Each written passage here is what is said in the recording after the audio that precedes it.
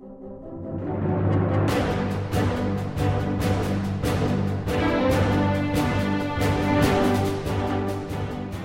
to the Verse by Verse podcast, a ministry of the Friendship Congregational Bible Church.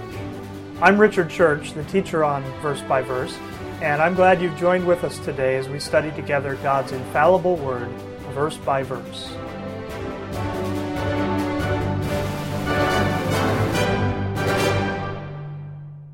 All right, let's go to Mark chapter 16. We're going to finish up our study of the Gospel of Mark today. Go to Mark chapter 16, verse 15. And he said unto them, Go ye into all the world, and preach the gospel to every creature. He that believeth and is baptized shall be saved, but he that believeth not shall be damned. And these signs shall follow them that believe. In my name shall they cast out devils, they shall speak with new tongues, they shall take up serpents, and if they drink any deadly thing, it shall not hurt them. They shall lay hands on the sick, and they shall recover. So then, after the Lord had spoken unto them, he was received up into heaven, and sat on the right hand of God. And they went forth and preached everywhere, the Lord working with them, and confirming the word with signs following. Amen. And so here we have the Gospel of Mark concluding, really with the same events that all of the Gospels conclude with, and with the events that the book of Acts begins with, which is the commissioning here of the disciples and the Christ's ascension into heaven. All right, that's where we see all of the Gospels end. And so remember here when we're at the end of the Gospel of Mark, we're past the death and the burial and resurrection of Christ, and then here we see His ascension. You see in verse 19 it says, Then after the Lord had spoken unto them, He was received up into heaven and sat on the right hand of God. Now, go back to Psalm 110. Christ sits there on the right hand of God in fulfillment of prophecy. Psalm 110, it's just a short psalm, only 7 verses, and we can read the whole thing.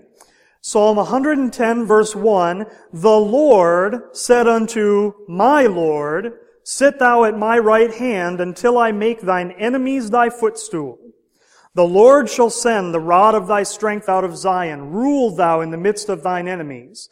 Thy people shall be willing in the day of thy power. In the beauties of holiness from the womb of the morning thou hast the dew of thy youth. The Lord hath sworn and will not repent. Thou art a priest forever after the order of Melchizedek. The Lord at thy right hand shall strike through kings in the day of His wrath. He shall judge among the heathen. He shall fill the places with the dead bodies. He shall wound the heads over many countries. He shall drink of the brook in the way. Therefore shall He lift up the head. And you see that psalm begins with the Lord. You see the Lord is used there twice. Right? It says, The Lord said unto my Lord. And the word Lord is used 2 times because it's actually 2 different Hebrew words there. You notice the first time it says, the Lord. The word Lord is all in capital letters. And in most Bibles, when you're especially in the Old Testament and you have the word Lord all in capital letters, that is being used to translate that name of God in the Old Testament, Jehovah or Yahweh. Okay? And the printer does it that way, putting Lord all in capital letters so that you know that is that specific name of God. But there's other Hebrew words as well that would translate as Lord, like the word Adonai would be a Hebrew word that also translates as Lord. And so here you have Jehovah God saying to the Adonai, to my Lord, He says, Sit thou at my right hand until I make thine enemies thy footstool. And really what you have there is you have, this would be one of those Old Testament passages that indicates that there is a plurality within the Godhead. Right? There's only one Lord, but you see there's obviously two two actors there. There's someone speaking to someone else, and really what it is it's God the Father, Jehovah God, speaking to the Lord Jesus Christ, saying to Him, sit at my right hand. Okay? Now, the right hand is significant. The right hand is, most things you do with your right hand. And the right hand is associated with strength.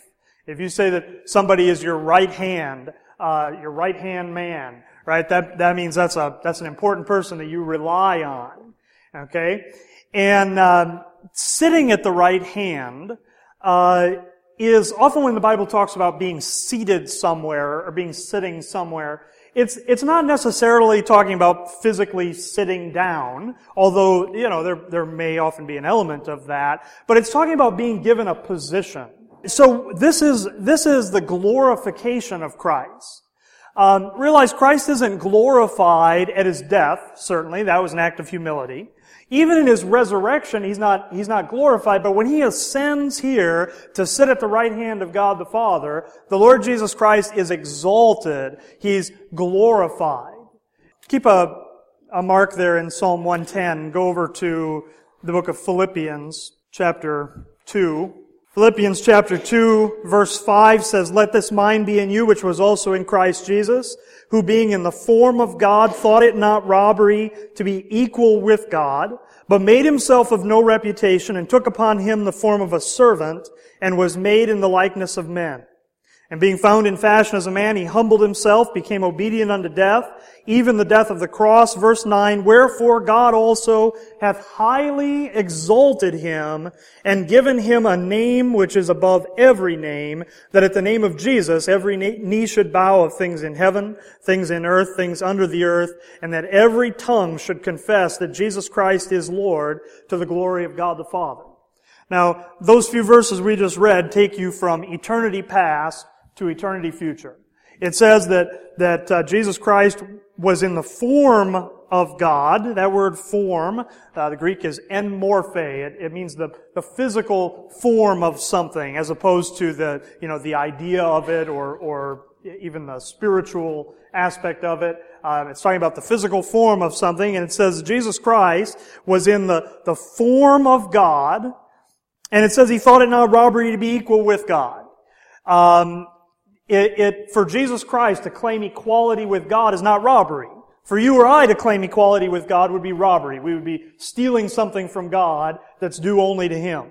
But for Jesus Christ, it was not robbery to be equal with God. That's Jesus Christ in eternity past, right? He's with the Father. He's one with the Father, okay? In the beginning was the Word was with God, the Word was God. But verse 7 says that He made Himself of no reputation, and took upon Him the form of a servant, and was made in the likeness of men. And it says, being found in fashion as a man, He humbled Himself and became obedient unto death, even the death of the cross. And so, the Lord Jesus Christ, in eternity past, He's in perfect unity with the Father. He's in equality with the Father. That's not something that's robbery. But you see, He made Himself of no reputation. He took upon Him, it says, the form of a servant. And understand that the Lord Jesus Christ, when He became a man, He did not give up His deity. He took something upon Him that was in addition to His deity. Okay? And there's nothing here that would indicate that He gave up His deity. There's some people that might believe that when Jesus became a man, He ceased to be God. But that's not what the Bible teaches. He took upon Him the form of a servant. He was made in the likeness of men. And verse 8 talks about His death. That thing that is unique to man and is not applicable to God. God is not mortal. God is not susceptible to death. But the Lord Jesus Christ, in taking on the likeness of men and being made in the likeness of men, He could be susceptible to death. It was important to the plan of God that take place so that He could be a sacrifice. He could be identified with us and be the sacrifice in our place to satisfy the justice of God. And so He's there obedient unto death. You think about that change, going from being equal with God to being subject even to God's own creation and to be put to death. Right? The Lord Jesus Christ suffers that event that is common to man. And He becomes obedient unto death, even the death of the cross. And in light of that, verse 9 says, wherefore? Wherefore means the thing that He's going to say next follows from what He just said before. Because of Christ's obedience unto death, He could be exalted. It says, wherefore God also hath highly exalted Him and given Him a name which is above every name, that at the name of Jesus every knee should bow. You know, there's some people that make a lot about the name Jehovah, right? And they want to emphasize that name Jehovah, and they say you need to call God Jehovah, and use that Old Testament name. But you know what? The Bible says there's a name that's above every name. If there's a name that we ought to exalt and glorify, it ought to be the one that the Lord exalts and glorifies today, which is the name of Jesus. And whether you want to say that in kind of the anglicized form of Jesus, or the Greek Yesu, or the Hebrew Yeshua, it's the same name, right? And God has given a name that's above every name, that at the name of Jesus every knee should bow, of things in heaven, things in earth, and things under the earth. And it says that every tongue should confess that Jesus Christ is Lord, to the glory of God the Father. And realize that every knee will bow. Every knee doesn't bow today. Every tongue doesn't confess today. But every knee and every tongue will confess.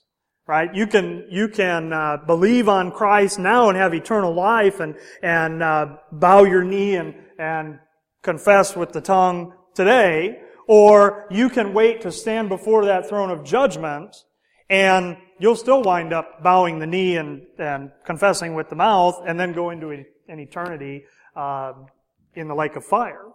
Okay? But every knee will bow and every tongue will confess. And you see the position that's been granted to the Lord Jesus Christ, who's been exalted, and He's seated at the right hand of God. Go back to Psalm 110. If you ever want to do an interesting study on your own, just take a concordance and do a study on the right hand.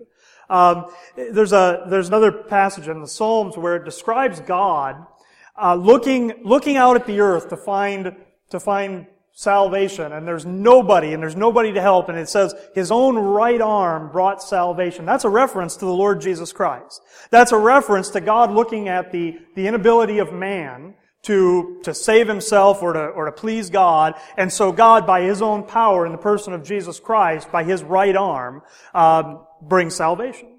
Okay? And you'll find, very often, when it talks about the right hand of God, those passages apply directly to the Lord Jesus Christ. And what we're seeing here at the end of the Gospel of Mark is where the Lord Jesus Christ is exalted to that position of sitting at the right hand of God the Father. And again, Psalm 110, just verse 1 again. So there you have God the Father saying to the Lord Jesus Christ, "Sit thou at my right hand until I make thine enemies thy footstool." Now, that exaltation of Christ is not the completion of everything God's going to do. You see, the exaltation of Christ is to be followed by, it would still be Jehovah, God the Father, speaking in the second half of the verse, as He says to the Son, "Sit at my right hand until I make your enemies your footstool." He's given the position, but then there's an until. There's a period of time after which His enemies are going to be brought into subjection to Him. That's the reference to the footstool. To be under the feet of something would be to be in that place of subjection. And you see it describes then the Lord carrying that out and making those enemies to be Christ's footstool. You see verse 2 says, "The Lord shall send the rod of thy strength." And you see that's Jehovah God again there. It says, "The Lord shall send the rod of thy strength out of Zion. Rule thou in the midst of thine enemies." verse 3 says, "Thy people shall be willing in the day of thy power, in the beauties of holiness from the womb of the morning. Thou hast the dew of thy youth." Now, when Christ came in His incarnation, His people were not willing. What does John say? He came unto His own, and His own received Him not. But there's going to come a day where God's going to fulfill some things with the nation of Israel, and His people are going to be willing. Right? That's the reference here is to Israel in the context. His people are going to be willing in the day of His power. And that would be talking about His second coming, the day of His power. It's not talking about His ascension. His people were still unwilling here when He's exalted. But at His second coming, the prophets describe how that Israel will look on Him whom they have pierced, and they'll mourn as one mourns for an only son. And there's going to come a day where those people that Israel as a nation that rejected the Lord in His incarnation, in the day of His power, it says they're going to be willing. And you see verse 4, "The Lord, Jehovah again, has sworn and will not repent. Thou art a priest forever after the order of Melchizedek." Now, we aren't going to look at it in detail, but in the book of Hebrews, there is an extended discussion, really, of this statement here about Christ being a priest after the order of Melchizedek. And again, this is something that's associated with His ascension, His exaltation. All right? After going through that suffering of death and offering that sacrifice, Christ is given a priesthood that is not the priesthood of the law. It's not the priesthood of the Levitical priests. It's a priesthood, really, that Melchizedek would be a character that is mentioned back in the book of Genesis with Abraham. And I'll tell you, I believe Melchizedek actually to be the Lord Jesus Christ. But it's a priesthood that predates the law, and it's a higher priesthood than that of the law. And the Lord Jesus Christ there is given that priesthood. He's called a priest forever after the order of Melchizedek. Again, something you may want to study on your own. But verse 5, "The Lord at thy right hand shall strike through kings in the day of His wrath." See, the day of His power is also the day of His wrath, and there are going to be some kings that it says are going to be struck through. He'll judge among the heathen, and He'll fill the places with the dead bodies. Some of these passages almost seem morbid in a way. You can imagine these places filled up with these dead bodies. It says He shall wound the heads over many countries. See, Christ has been exalted and given a position in heaven today. This is describing a time where He is going to take that power that He has, and He's going to rule over the earth. And see, if He's going to rule, that means there's some people that are setting themselves in opposition to His rule that are going to have to be put down. These heads over many countries, these leaders of the nations of this world, that it says are going to be wounded. And so, when Christ sits there at the right hand of God, He is given a position. He's given a position of power, a position of exaltation, in expectation of some future things where He's actually going to take that power to Himself. I want you to go to 1 Corinthians chapter 15. 1 Corinthians 15 will just kind of reiterate some of these things, this order that is yet to come. 1 Corinthians 15, of course, is the most extensive chapter in the Bible on resurrection, both the resurrection of Christ and the resurrection of believers. And you see in verse 20 it says, "But now is Christ risen from the dead and become the firstfruits of them that slept. For since by man came death, by man came also the resurrection of the dead. For as in Adam all die, even so in Christ shall all be made alive, but every man in his own order. Christ the firstfruits, afterward they that are Christ at His coming. Then cometh the end, when He shall have delivered up the kingdom to God, even the Father, when He shall have put down all rule and all authority and power, for He must reign till He hath put all enemies under His feet. The last enemy that shall be destroyed is death, for He hath put all things under His feet. But when He saith, all things are put under Him, it is manifest that He is accepted, which did put all things under Him." Now, what it's describing here, the language is maybe a little bit difficult there in verse 27. But God the Father, within that Godhead, we talk about the equality of those members of the Godhead, the Father, Son, Spirit. But there is a hierarchy there in the Godhead. Okay? And you see God the Father, just like in Psalm 110, the Lord said to my Lord, sit thou at my right hand. It's God the Father that exalts the Lord Jesus Christ. Yet even in eternity future, you see it says all things are put under Christ, but it says it's manifest that He is accepted, which did put all things under Him. God the Father, in eternity future, still has preeminence over the Lord Jesus Christ. Okay? Everything else is put under Christ. God the Father, if God the Father is the one putting everything under Christ, it stands to reason that He would have to be the exception to that. He's not putting Himself under Christ. Verse 28, when all things shall be subdued unto Him, then shall the Son also Himself be subject unto Him that put all things under Him, that God may be all in all.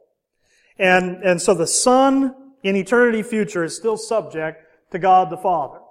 Now, if we go back then to our text in Mark, so when it says that Christ is, He ascends into heaven there and He sits at the right hand of the Father, He's given that position, but as we saw in Psalm 110, He said, sit thou at my right hand until I make thine enemies thy footstool.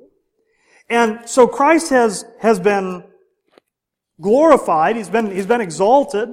He's seated at the right hand of the Father. And yet, as we look at the world around us today, we can certainly say that those things we see later in Psalm 110, those things we just read about in 1 Corinthians 15, have not yet taken place. Now, if you just had Bible prophecy, if you just had the Old Testament, even if you just had the four Gospels, okay, what you would expect to happen after the death, burial, and resurrection of Christ, after the ascension of Christ, the exaltation of Christ, you'd expect there to be, some short period of delay at least, but that in quick succession, the rest of those events would take place, right? I mean, in Psalm 110, it just goes from one right into the other. Sit at my right hand till I make thine enemies thy footstool, and then it goes into talking about those enemies being destroyed and Christ taking that power. And yet, here we are, nearly 2,000 years after the ascension of Christ, the exaltation of Christ, and yet we don't see those things fulfilled yet. Now, what some people do to explain that is they say, well, it all just is spiritual, right? That we're really in the kingdom right now. It's all spiritual. All things have been put under Christ, and He's actually reigning and has that power now. We just don't see it. But you go back and read those passages, and that's not what it's describing when it's talking about wounding the heads over many countries, when it's talking about filling up the places with the dead bodies, right? That's not describing, just some general spiritual kingdom. That's describing Christ taking the reins of power and putting down everything that sets itself in opposition to Him. And again, we don't see that in our world now. And remember that when we're here in the Gospel of Mark, when we're back in Psalms, what you don't know yet, if you're in the time when these things are being revealed, or if you're just reading straight through the Bible, what you don't know yet is what later the Apostle Paul talks about as the mystery, that there would be a delay in the fulfillment of those things. And that's why we can be here, so many years after these events and we don't see them taking place. You can go over and read on your own in 2 Peter chapter 3, where Peter talks about people who scoff about these prophecies because they didn't come to pass, and he says, go read what Paul has to say. Right? He says, go read what he has to say. He writes about these things, and he says some of it's hard to understand, but he refers you back to there. And so, when we're here at the end of the Gospel of Mark, again, we see verse 19, that Christ is received up into heaven. He sits on the right hand of God. And verse 20 says, and they went forth and preached everywhere, the Lord working with them and confirming the word with signs following. And so they go out, these disciples are going out and they're preaching. And they're preaching about that kingdom still at this point. They're preaching certainly about Christ, and you go and look at the preaching in the book of Acts. They're preaching about His death and the fact of His resurrection. In fact, go over to Acts chapter 2. In fact, in Acts chapter 2, on the day of Pentecost, Peter quotes from the passage we looked at in Psalm 110. Acts chapter 2. Let's start in verse 29. Peter says, Men and brethren, let me freely speak unto you of the patriarch David, that he is both dead and buried, in his sepulchre is with us unto this day. Therefore, being a prophet, and knowing that God had sworn with an oath to him, that of the fruit of his loins, according to the flesh, he would raise up Christ to sit on his throne. That throne of David is the throne, again, not... I'm sure in that kingdom there will be a physical throne, but when you talk about somebody sitting on the throne, you're talking about them having that position of power, right? And Christ is going to sit on that throne of David. He says that he would raise up Christ to sit on his throne. Now, again, when you get into Paul's epistles and the mystery, he doesn't talk about Christ being raised just to sit on David's throne. He talks about Christ being raised for some additional reasons. But here Peter says that Christ is raised to sit on David's throne, to establish that kingdom. All right, verse 31, He, seeing this before, spake of the resurrection of Christ, that his soul was not left in hell, neither his flesh did see corruption.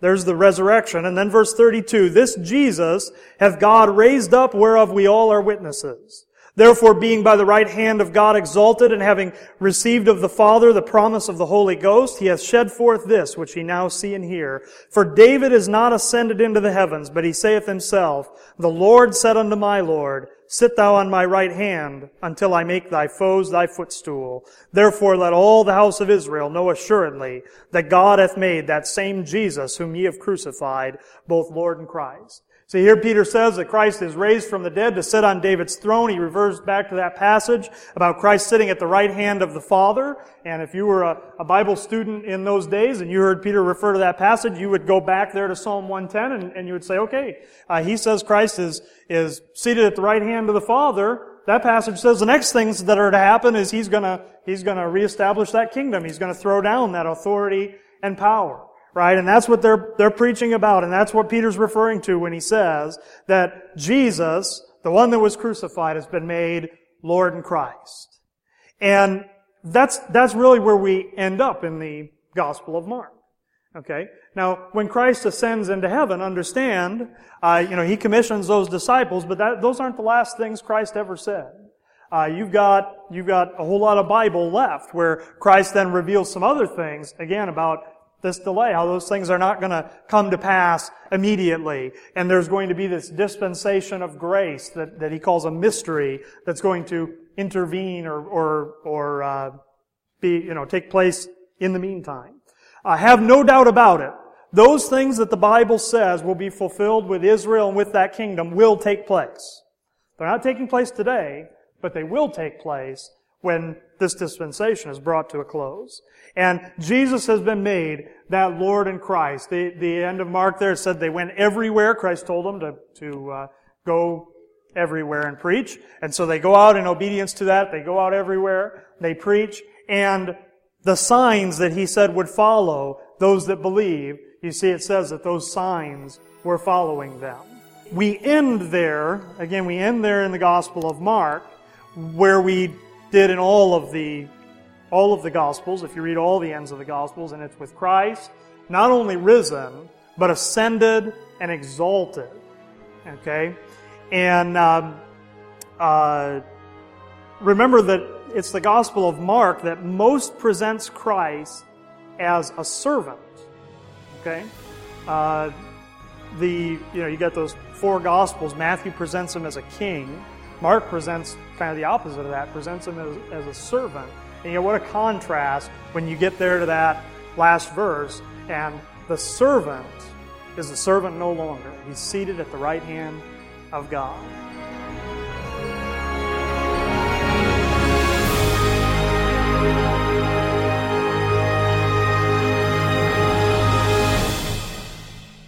Hi, I'm Richard Church, the teacher here on Verse by Verse. I'm glad you've listened to our podcast today, and I would like to let you know that if you have any questions about anything you've heard here, you can contact me by email at richard@richardchurch.com or by telephone 608-339-9522. I also encourage you to check out our church website at www.friendshipbiblechurch.com. www.biblestudybible.com. Thank you for joining us today, and our prayer is that this program would be a blessing to you in helping you to grow in your understanding of God's grace.